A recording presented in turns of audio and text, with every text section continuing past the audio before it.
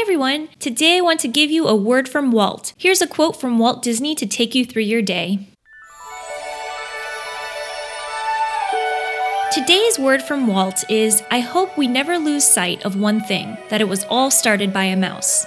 He said this iconic quote on October 27, 1954, on Walt Disney's Disneyland, a show broadcast on ABC that would preview what's to come at Disney's first theme park, Disneyland. It's said that this is Walt saying that success grows from something small. And in this case, all aspects of Disney that we know and love started with Mickey Mouse in 1928. And we can all envision for ourselves great success from the little things we accomplish too. Let's take a listen.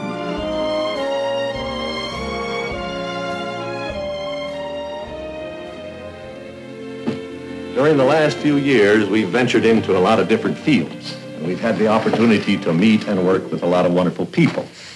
I only hope that we never lose sight of one thing, that it was all started by a mouse. Congratulations, Mr. Mickey Mouse. Congratulations to you. Congratulations, your picture show was fine. It's a hit.